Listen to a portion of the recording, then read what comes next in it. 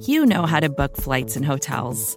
All you're missing is a tool to help you plan that unbelievable travel experience. That's why you need Viator. Book guided tours, excursions, and more in one place. There are over 300,000 travel experiences to choose from, so you can find something for everyone. And Viator offers free cancellation and 24/7 customer support for worry-free travel. Download the Viator app now and use code Viator10 for 10% off your first booking in the app. Find travel experiences for you. Do more with Viator.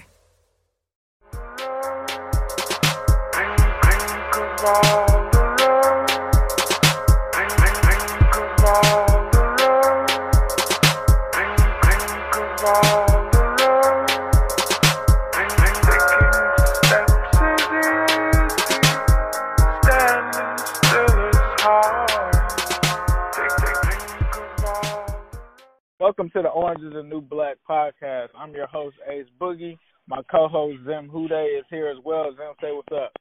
How's it going, people? And we have a special guest on today, man. I was so glad that we were able to get him on. As you guys know, I'm at New Stripe City on YouTube. I had to bring on my man Quincy of Worst Take to give us the Browns insight, because I love hearing this dude talk about the Browns. We've been on several roundtables before with each other, so it was only right. Quincy, let them know where they can find your stuff, man. Hey, what is up, guys? Thank you for having me on. Yeah, you can find my stuff on YouTube. Just search Quincy Carrier, Quincy Carrier on the YouTube search bar. You'll see a bunch of videos I put up, and you'll see a picture of me looking surprised. Hit the subscribe button next to that. Tons of great content for Browns fans, but also if you're just a fan of NFL football, I talk about a lot of just general NFL football as well. We do it all. We have fun, and I think I've put out a good product. So check it out. Yeah, definitely check it out. But Zim, I know we're bringing him on because it's Browns week, so go ahead and ask this man some questions about the Cleveland Browns. Well, Mr. Brown. Here we are. I want to thank you again for coming on the show. Can you tell everybody where they can, find you at, whether it be on Twitter? I want you to plug that again, just so people don't, miss that. Oh, yeah. You can follow me on Instagram at worst_take. On Twitter, I know it's all supposed to be uniform, but I forgot to do it. On Twitter, you can follow me at Quincy, KWEN_C. And then on YouTube, again, this is my actual name, Quincy Carrier. It's the best way to find me on there. There's some dude named B-Souls who covers the NBA, also has a series called Worst Take, and he's more popular than me, so don't search Worst Take. Well, hopefully after this time today, we will elevate you to the level, and we will overtake this guy that I've never even heard of. So that's cool. Let's start off by this. I want to say that before we even begin this, before the season went, I wasn't on the Super Bowl Browns train, and I'm still on the Browns train because of one guy named Baker Mayfield. To this day, I still stand behind Baker Mayfield. As we are at this point in the season, how do you feel about Baker Mayfield? Because, to me, it all starts with the quarterback. Do you feel like that's a big proponent of your winning or losing? How do you feel about him overall? Overall, I feel like Baker Mayfield is playing like somebody who's going to be a good quarterback in the NFL. He's just in his second year. And I think one of the mistakes that the Browns made, and I think a lot of people made, including myself, is that we thought that Baker Mayfield was going to be ready to make this Patrick Mahomes level jump or this, Lamar Jackson level jump in year two. And he hasn't been able to do that. They've given him more responsibility. They've put a lot of stuff in his hands, and he's not ready or at that point in his career where he can overcome some of the things that he's had to overcome in order to be great in that way. So in that way, yes, he has disappointed, but then it gets to a level with a lot of people where they want to go and call him a bust or say all kind of wild things about him. And I just don't think that's true on that end either. I think Baker is going to be a very good quarterback. I think he's going to be, anywhere from top 10 to top 5 kind of fringe dude in the league. And I think he's going to have a very long, good career in the NFL. Does he have some problems that I worry about? Of course, he can be streaky with his accuracy. Like when he's on, he is freakishly accurate, but sometimes he can just be head-scratchingly off target, and that drives you a little nuts sometimes. Yeah, his decision-making, he's going to be risky, but you knew that when you drafted Baker Mayfield. You know, you don't draft somebody who gets compared to Brett Favre and expect him to throw checkdowns all the time. So I don't get that criticism of him. But, you know, the one thing I will say with Baker that I have noticed throughout his career, and even in his early parts in the NFL career, that I do feel like it's going to become a bigger storyline next year and the years upcoming when he's playing better football with better teams and bigger moments, is I have noticed, and this is me speaking as a Browns fan, that even at Oklahoma, he has not been that dude in the final drive like a Deshaun Watson or even like Andrew Luck has. And I do worry about that deficiency getting in the way as he continues on. You know, now there are a lot of great quarterbacks who aren't really known for those great moments, but, you know, those are we do decide a lot about, well, you know, it's the difference between how we look at Phillip Rivers and Eli Manning in some people's eyes, which is like a Hall of Fame level difference. Between winning and losing, for sure. Yeah, and that is something that I do worry about, and I do worry that it's going to become a legitimate talking point with Baker Mayfield in the future. But I do think he's going to be around and be a topic in this league for like the next 10, 15 years. For sure. And from my standpoint, I guess I'm looking at it from the outside in. And coming from where you guys were and then inserting Baker Mayfield into it now, I think the expectation level just rose to a whole new level. And I think, for me, I'm a little bit more patient with the quarterback position in that regard, especially early on. So, to me, he's right where in line where I thought he probably would be. I thought he would probably get more production from some of the key spots around him maybe. Maybe you could speak on that. Do you feel like they're properly utilizing OBJ? Do you think they're properly utilizing? One thing that they don't talk about, too, is the injury to Njoku was huge to me. Yeah, nobody brings that up, right? Is that David Njoku, the number one tight end, and the guy who was supposed to be, you know, I did a video in the offseason saying that there were two things that could hold this offense back. The offensive line and David Njoku not developing into a top tight end.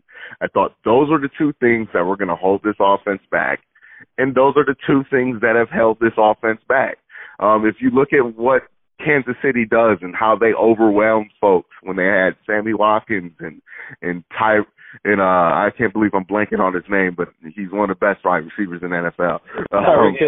Tyreek Hill. But, you know, when they had them, Travis Kelce was a huge part in that. Why, whenever you watch Chiefs games, and Patrick Mahomes is never going into a tight window because that is the thing that puts the offense over the tipping point. And, you know, David Njoku has not been out there. And I think that has been a huge thing because he's the only dude that's big enough also in that wide receiving core when you have Jarvis Landry and Odell as your main two receivers. They're not big guys who can, you know, muscle in the end zone and complete some of these drives or get some of these tough first downs. You know, like it's all the little stuff there that's really been hurting this offense. Yeah, and it's like if you look at the big stuff, like the big picture overall, like we can say how bad Odell Beckham is, but it's really a testament to how good his portfolio is that this dude's going to break 1,000 yards this season, and people are going to talk about him like he just like he was Randy Moss in Oakland. Like, you know, and it's like when we talk about Odell, we don't talk about some of the things that he brings just by being Odell that help the offense. Like Jarvis Landry's going to have a career year this year. He's already at 919 yards, 5 touchdowns. You know, he's finally getting recognized as one of the better wide receivers in the league. Well, he's not finally, but he's getting more respect as one of the better wide receivers in the league. And that's all because Odell gets him more open than he used to be. Because last year that wasn't the case with Jarvis. And then also you have to look at what Saquon Barkley is doing in New York now without the presence of Odell Beckham. He's averaging 60 yards per game on the rushing game. Now he's injured. Some people are blaming his offensive line, which is wild because they won't give that excuse to the Cleveland Browns, even though we traded them our best offensive lineman. But that's a whole nother topic for a whole nother day.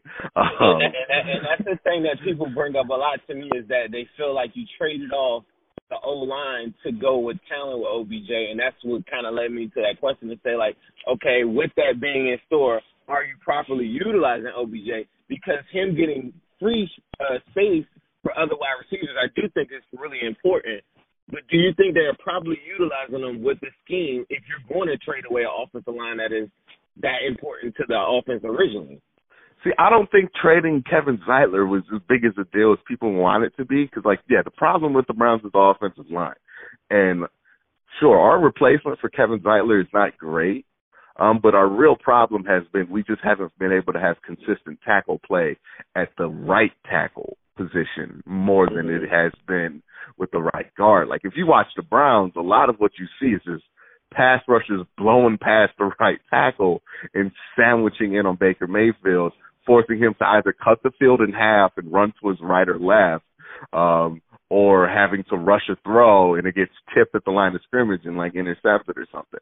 Like that, those are the things that are killing the Browns, honestly.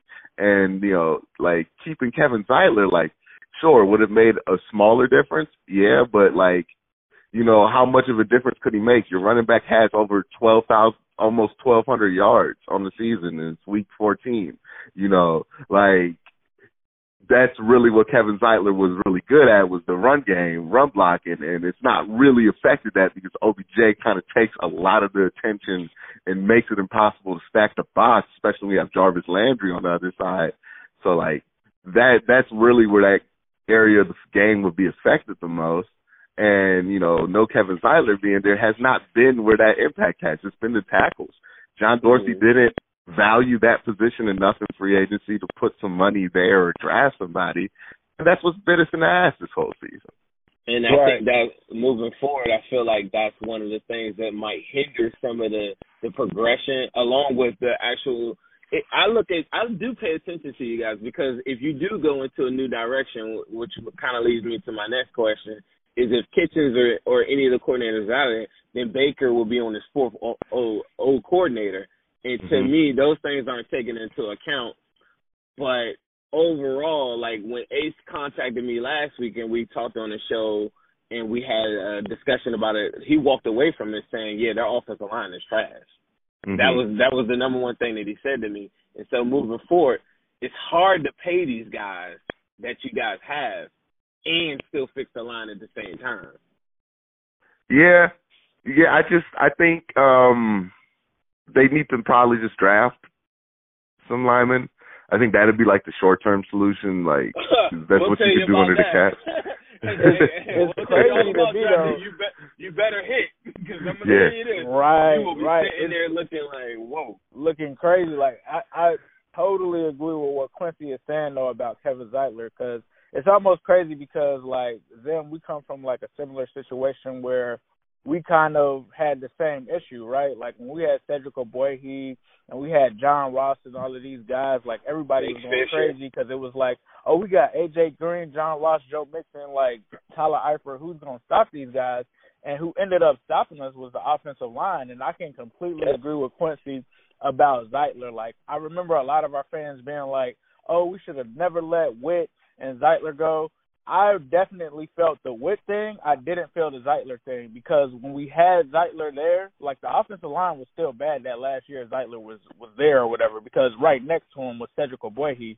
So I can definitely sympathize with Quincy because Cedric Ogbuehi was complete garbage. So it didn't matter whether Kevin Zeitler was next to him or not. Those DNs, like you said, were just killing him off of the edge every single play. So I think when they traded him, I think when they traded Kevin Zeitler, I didn't think that was bad for them because I think, like Quincy said, I think their issues are the tackles.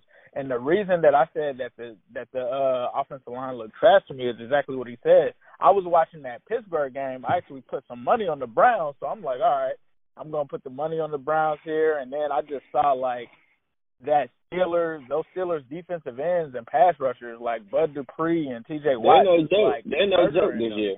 They're no joke. I have to get on their props. Like, the Steelers definitely got better on defense, but I saw exactly what Quincy said because I was like, man, I'm just sitting there waiting for Baker to, like, take over, waiting for OBJ to take over, and it's like as soon as he's taking snaps in the shotgun, it's like these defensive ends are in his face. So I could definitely relate to what he was saying there. Vacations can be tricky. You already know how to book flights and hotels, but now the only thing you're missing is, the actual travel experience. Because is it really a vacation if you're just sitting around like you would at home? You need a tool to get the most out of your time away.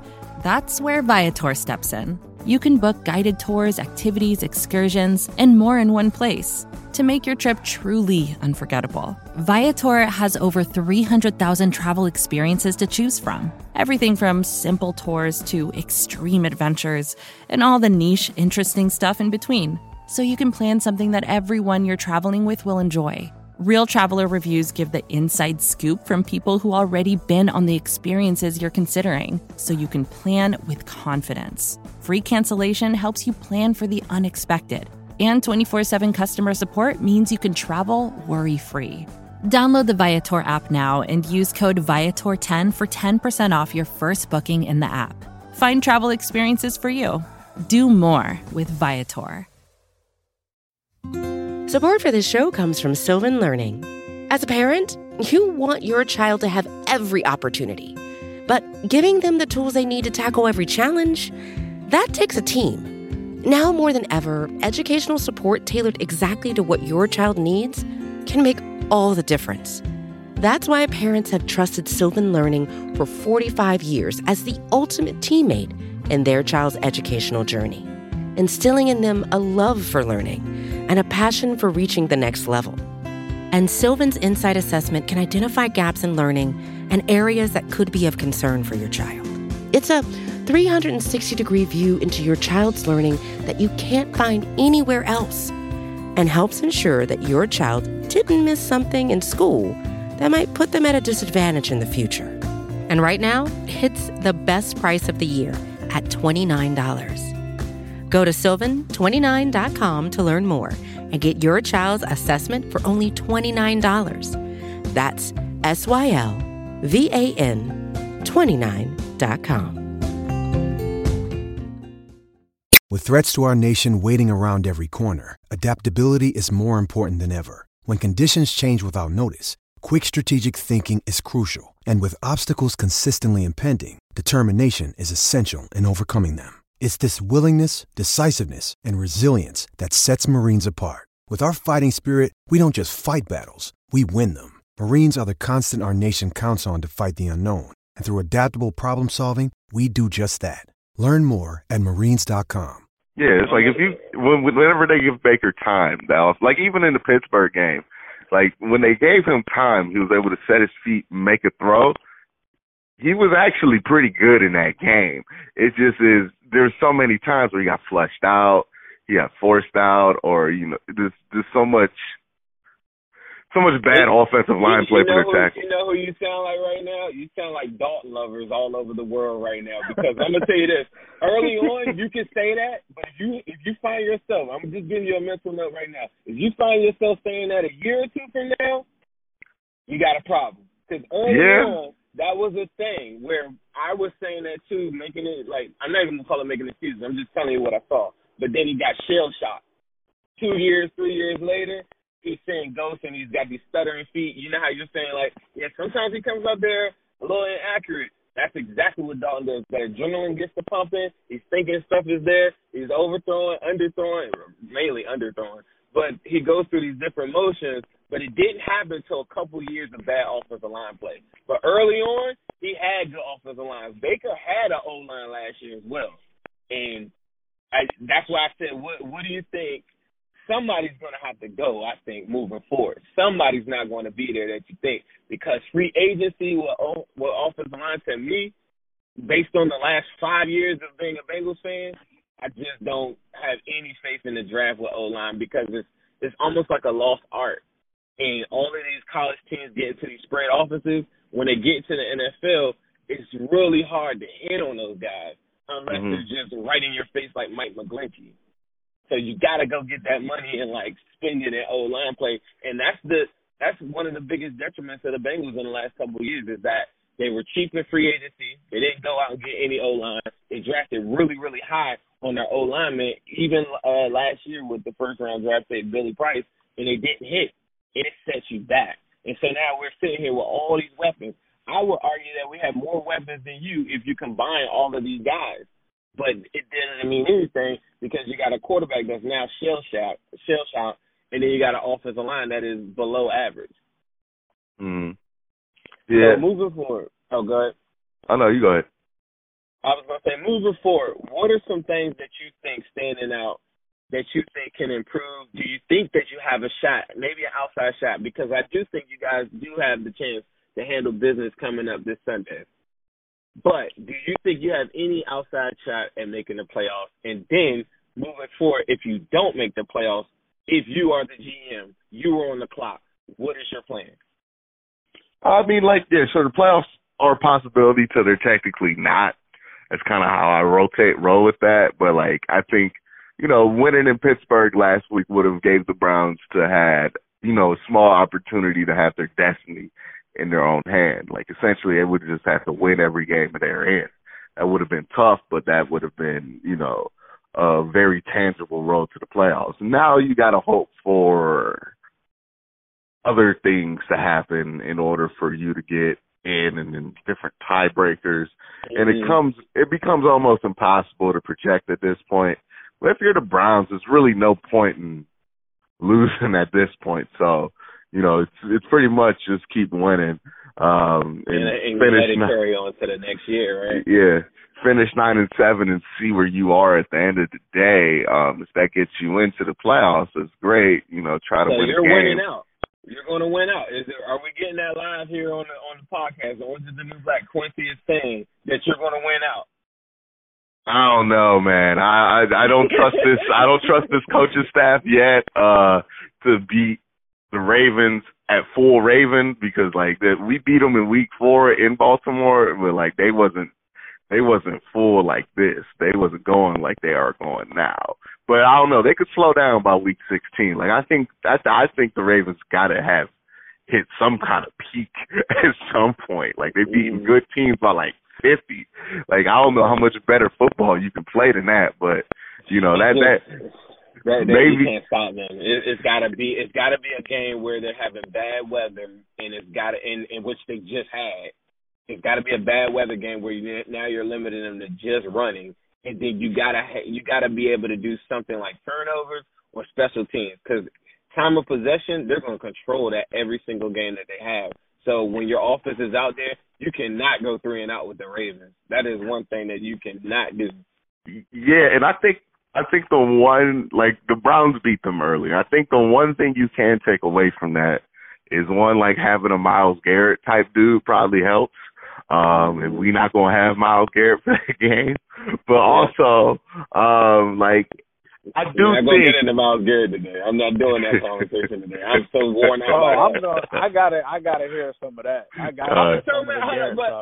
hold on, Ace, I was so mad. Me and Ace, I had this episode where I went on this crazy rant because I was so angry that the narrative on the game was Myles Garrett, right? And the narrative on that game is that you guys dominated the Steelers. So when I go to sleep and I'm waking up, I'm thinking everybody's going to be saying the Steelers are trash, but all we're talking about is a stupid helmet. I cannot get over that to this day. I'm like, why is it when the Steelers lose, the narrative is something that had nothing to do with the game? But if they win, it's crazy, right? You see nothing but highlights from it. I cannot stand that. That drove me insane. And it's crazy, right? How when the Steelers lose, nobody the Steelers guys. They control the media, bro. I'm that's the thing that drove me nuts with it was that before that game, you should be waking up as a Browns fan saying we killed these guys, right? But you're waking up talking about Myles Garrett. It's a travesty. He could have killed somebody. It's like, okay, we're going there. All right, buddy. Well, what's his name? Rudolph could have killed somebody grabbing balls like that. Yeah. You're hurting. Rudolph almost killed both his wide receivers in that game. Legitimately. He threw a ball that got somebody hit so hard that blood bleeding out their ear. Okay. Yeah, that was crazy. I saw that. Yeah. But it's like, it's crazy how, like, you know, before that game, people were like, oh, my God. Like, you guys heard all the hype about the Steelers defense. They got 2 Defensive Player of the Year candidates on that defense, right? 2 Defensive Player of the Year candidates. Even though the San Francisco 49ers might be the best defense I've seen in the last decade, they only got 1 Defensive Player of the Year candidate. They got 2, though, on Pittsburgh. Okay. Baker gets 3 touchdowns on him, no interceptions. Everybody told me that Minkah Fitzpatrick and T.J. Watt were going to get all this crap that the Steelers fans say, and it didn't happen. And then after that game, nobody talks about it. And then when they do, they go, "Well, we didn't think the Steelers are good." It's like, you just told me y'all had 2 Defensive Players of the Year. Yeah. Y'all told me y'all was the 2000 Ravens defense, but y'all got beat. And then they win the 1 game at home in Pittsburgh, and then they're like, "See, same old Browns." Like, y'all still split the series, baby. Like, just to wake up to some 12-year-olds telling you about 6 rings. Yeah, 6 rings. Like, okay, like, who cares? There's always some little kids. Ace, let me ask you this. Let's talk about the game just a little bit. Ace, what do you have? What do you think are some things that we could highlight for Quincy as far as like your expectations for Sunday? Who do you think that the Browns should be worried about? Is there anybody from the Browns that you think that the Bengals just don't have an answer for? Oh, I mean, I think if we start off looking at the Browns, I've been a huge Jarvis Landry fan before he was even in Cleveland. I think that he's going to be a problem for our linebackers. He's definitely a guy that I look for as a threat. I think you also talk about the emergence of Kareem Hunt coming back now with Nick Chubb, 2 great running backs. Obviously, our weakness is linebacker. Seeing if we can actually stop those guys is going to be, monumental. I think outside of that, I think them losing Myles Garrett is going to bode well for us, especially with us having Cordy Glenn back. John Ross, I think, is going to be a problem. A lot of people kind of forgot about John Ross, but, like, he was really exploding earlier in the year until he had his chest injury. And, unfortunately, the Red Rifle is back, as we know. And with him having John Ross, him having Auden Tate and Tyler Boyd, I think a lot of people kind of overlook the Bengals receiving core because we don't have AJ Green, but it's talented. Man, I was going to say that's the strong point. Like, Auden Tate is like strong. Crazy, like, circus catching dude or whatever. You combine that with John Ross, so I think they'll have to worry about that. Joe Mixon, he's kind of finding his way here. Like, obviously the offensive line has kind of hurt us, but like I said, with Cordy Glenn being back, that kind of helps us. I think that this is, like, if you were to ask me 2 weeks ago, I would have told you that the Browns were going to sweep us. But once they decided to make the decision to bench Ryan Finley, throw Dalton back in there, and the fact that they've made, like, some adjustments, especially the defensive coordinator, Lou Anarumo, I think that we're going to actually be a little bit better. And I think that the Browns should also watch out for our defensive line that's finally starting to pick up some steam here. The last 3 weeks, Carl Lawson is coming back, which that's been huge. And I'm kicking myself in the face because I was criticizing Carl Lawson earlier this year on the podcast. And now he's just murdering people right now. And then Carlos Dunlap is coming off of a 3-sack game. 11 pressures in the last 3 games. Yeah, so this defensive line. I'm sorry, 11 pressures just last week. I think that this bodes well for us. And then the X factor, I think, really just from watching the Pittsburgh and Browns game is that I noticed that Baker had the injury where, one of the Steelers guys hit his hand on that. I'm not sure, like, what that's going to do. Like, if somebody ends up sacking him and hurting that hand, I don't know what that means for the Browns. So I think from that standpoint, it just seemed to me like when I was watching that game on the last drive that the Steelers had, right?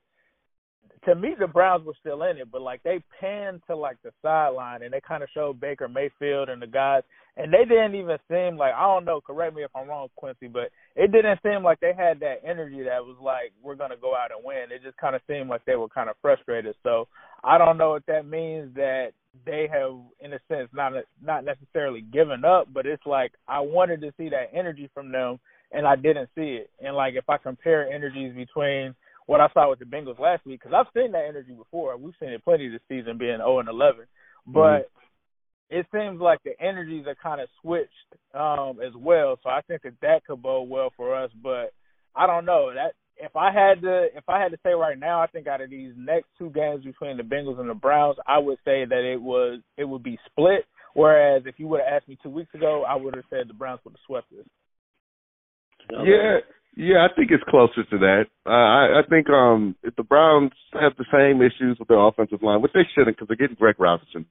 I don't even know if they're getting Greg Robinson back this week because he was in concussion protocol, so it might be just the same mess on the offensive line. And I think you talked about how the offense looked depleted or on the sideline. Let me tell you why, because they was watching that defensive line get absolutely zero penetration last week. And there's no excuse why they were that terrible against the Steelers' offensive line last week. The Browns had 1 sack and 2 tackles for loss last week. That's like a normal Nick Bosa day. Like, that's the whole defense. Everybody in that. That was the Bengals for the whole season. They were just getting pushed around, and it's like, that stuff's deflating when you can't get to somebody and you're allowing somebody like Duck to have a decent day because your defensive line is just inept. Like they shouldn't be because they have Sheldon Richardson. They have Olivier Vernon. Like, I know Myles Garrett isn't there, but you know, Larry Ogunjobi, those are 3 guys who are supposed to be decent. And it's just like they're playing all like complete scrubs out there. Half the game they didn't even have half the starters who aren't even half the starters in on the defensive line. And it was just mind-boggling how that game folded out. Because one of the things I think happens a lot with like Twitter is like certain things become cool to like hate on, and like, you know, it's like, oh, it's funny to like make jokes about whatever. Like, I'm pretty sure like you saw this with the Bengals. Like, people thought it was like funny to like mess with the Bengals and not really look at the situation fairly, just trash things because it's the Bengals or whatever. And, you know, it's because it's cool to hate on that. And it's like now it's cool to hate on Baker. It's cool to hate on Freddie Kitchens. And I get where both of those things come from because they both done things that make you go like, yeah, you don't make it easy on yourself, especially with Baker, less with Freddie. People just make fun of Freddie because he's Southern and fat, which is stupid to me. But, you know, like, with Baker, like, yeah, Baker gets in there. Baker replies to his mentions on Twitter. Like, Baker, you know, he kind of gets back the same energy he puts out sometimes. That is what it is. Mm-hmm. But the press conferences. Yeah, the press conferences, like, you know, he be out there sometimes, and, you know, you just got to live with that. It's like having Marcus Peters on your team. But I'll tell you, like, coming up this week, though, if Greg Robinson isn't there, that is a problem I think you're going to see. And Ace, you had brought up the running game in this whole thing. If the Browns are watching anything at all that we watched the last 3 weeks, when teams run to the middle of the field, which I think the Browns probably will, if they're running off tackle in between the tackles, it doesn't bode well because Andrew Billings and Geno Atkins and Josh Tupou are a hefty load that is hard to do it. The way to beat the Bengals is to go outside. If they're throwing toss plays, if they go to the boundaries, the linebacking core for the Bengals do not have an answer at all. And one thing that I have observed also from the Browns this past week is I don't know if Wilkes is coaching the corners to do this, but Greedy does not look like what I thought what he was in college, and Denzel isn't. He's like almost coaching them, almost like he's telling them to play the jersey number and not play the ball. So they were really, really late on a lot of those plays, getting their head around when the ball is there. If that happens, Dalton is the king of throwing it when he sees your head is not turning it. His seam pattern to Eifert is probably one of the most stolen plays in the NFL. Like, it's just this one thing where he just catches it in the seam, where he throws it. If your linebacker has their head turned or whatever, he's just going to throw it right there. Eifers going to go over top of him. Auden Tate's going to go over top of him. And A.J. Green did it for damn near a decade. So those are the two things that I will watch for. If they play the ball, they can pick Dalton off. They can have success. There's a lot of different things that you can exploit from the Bengals team. But I will tell you that the defensive front has been playing a whole lot better, and they're fully healthy and they're ferocious. So if you're saying Greg Robinson is in concussion protocol, that is one thing I would check out and I would look for, because Carlos Dunlap has been on a tear, and he's actually been named the AFC Player of the Week this past week. That'd be interesting. As far as like with the Browns run game, you said like you don't the boundaries are your weak spot in the run game. Yep. That's the only place that the Browns run the ball with Nick Chubb. So that might be a problem this week. Cool. They don't, because the Browns don't. Yeah, because the way the Browns, because like I hear this from Browns fans, they're like, why don't we run it up the middle more? But if you watch a lot of Nick Chubb, and I don't know, you might have watched him a lot at Georgia, but he's his best when he's able to go and then cut downfield. And for him running up the middle, it's really not what he's going to do. But I don't know. Our coaching staff might just decide this is the week to run up the middle for no reason. Okay, so let's do this.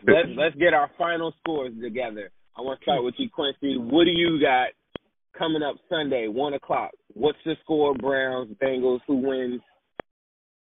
Let's hear it. I think it's going to be a shootout. Okay. I think both teams are going to put up a good amount of points. And I think I'm trying to make sure the score makes sense. But this is the first score that just popped up in my head. 36-31, and I do think the Browns are going to win. I would love to see 31 from us in a league effort. I would love to see 24. I would love to see 24 because we haven't seen it this whole We don't score. Our defense is legit right now, I promise you, but we do not score. And one thing that you were saying earlier that caught my attention is a lot of Browns fans are going to look at the defense when they give up points or whatever.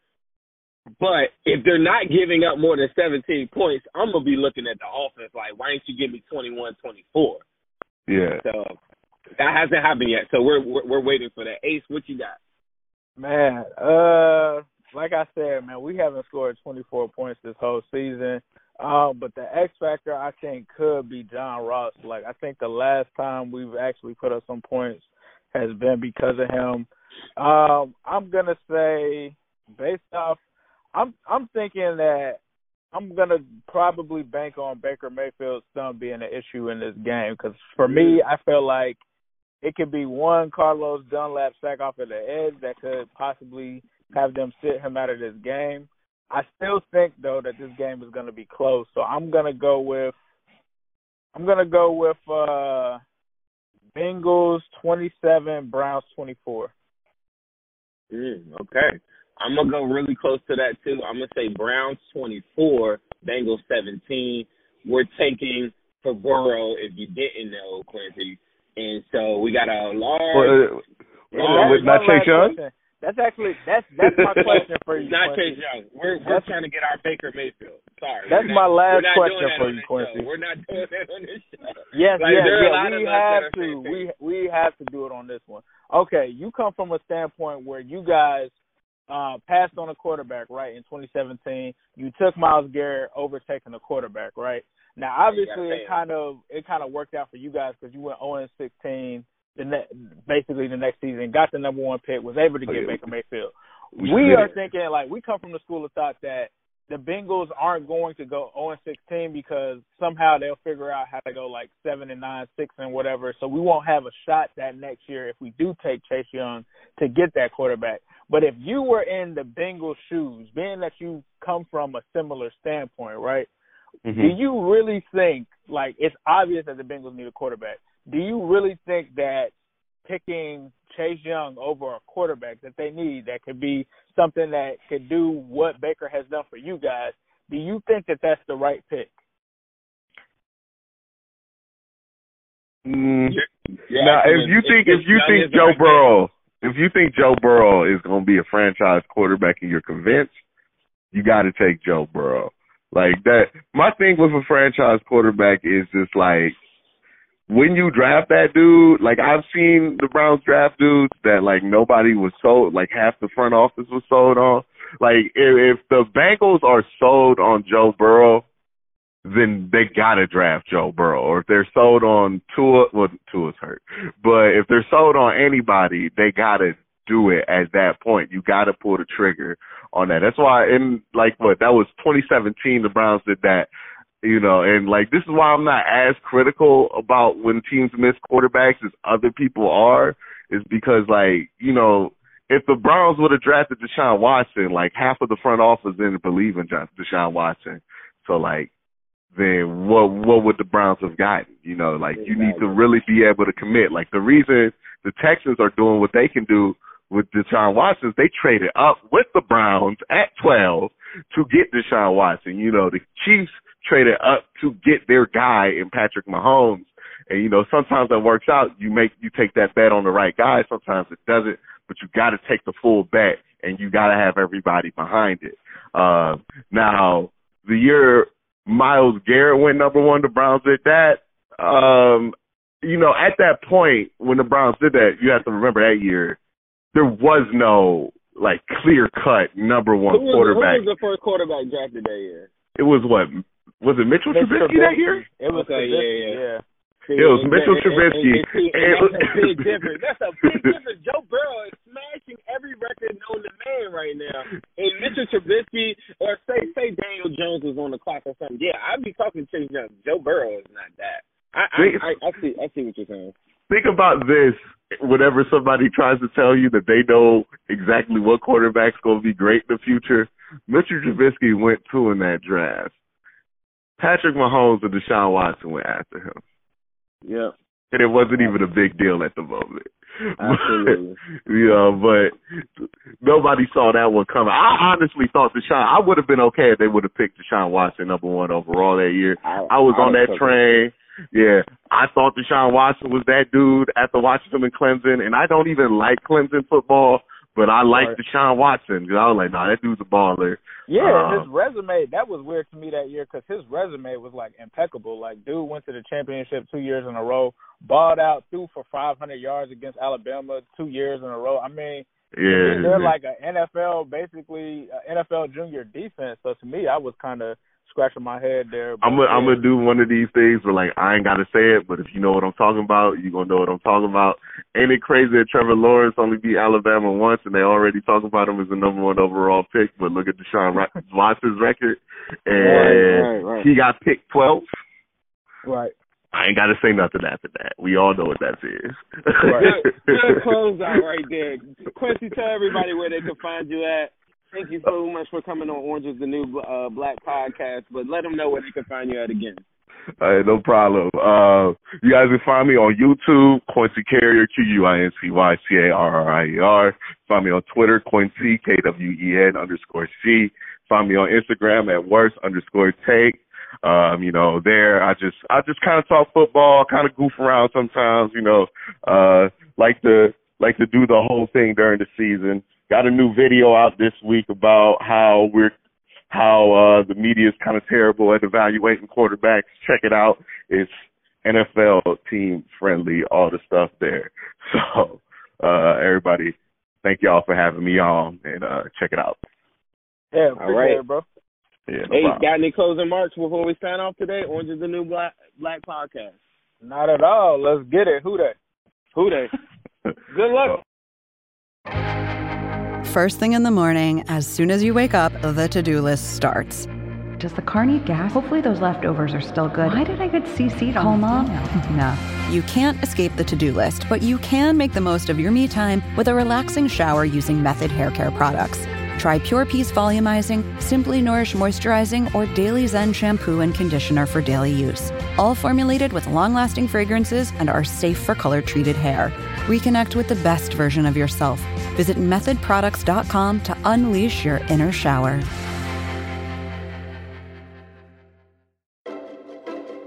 From data privacy to the future of TV, retail media, and beyond, the world of digital marketing is constantly in flux. So how can you keep up? Well, The Current Report is there for you. Each week, marketing leaders on the cutting edge give you the latest insight. So if it's creating a buzz, they'll be talking about it. Subscribe to The Current Report wherever you get your podcasts.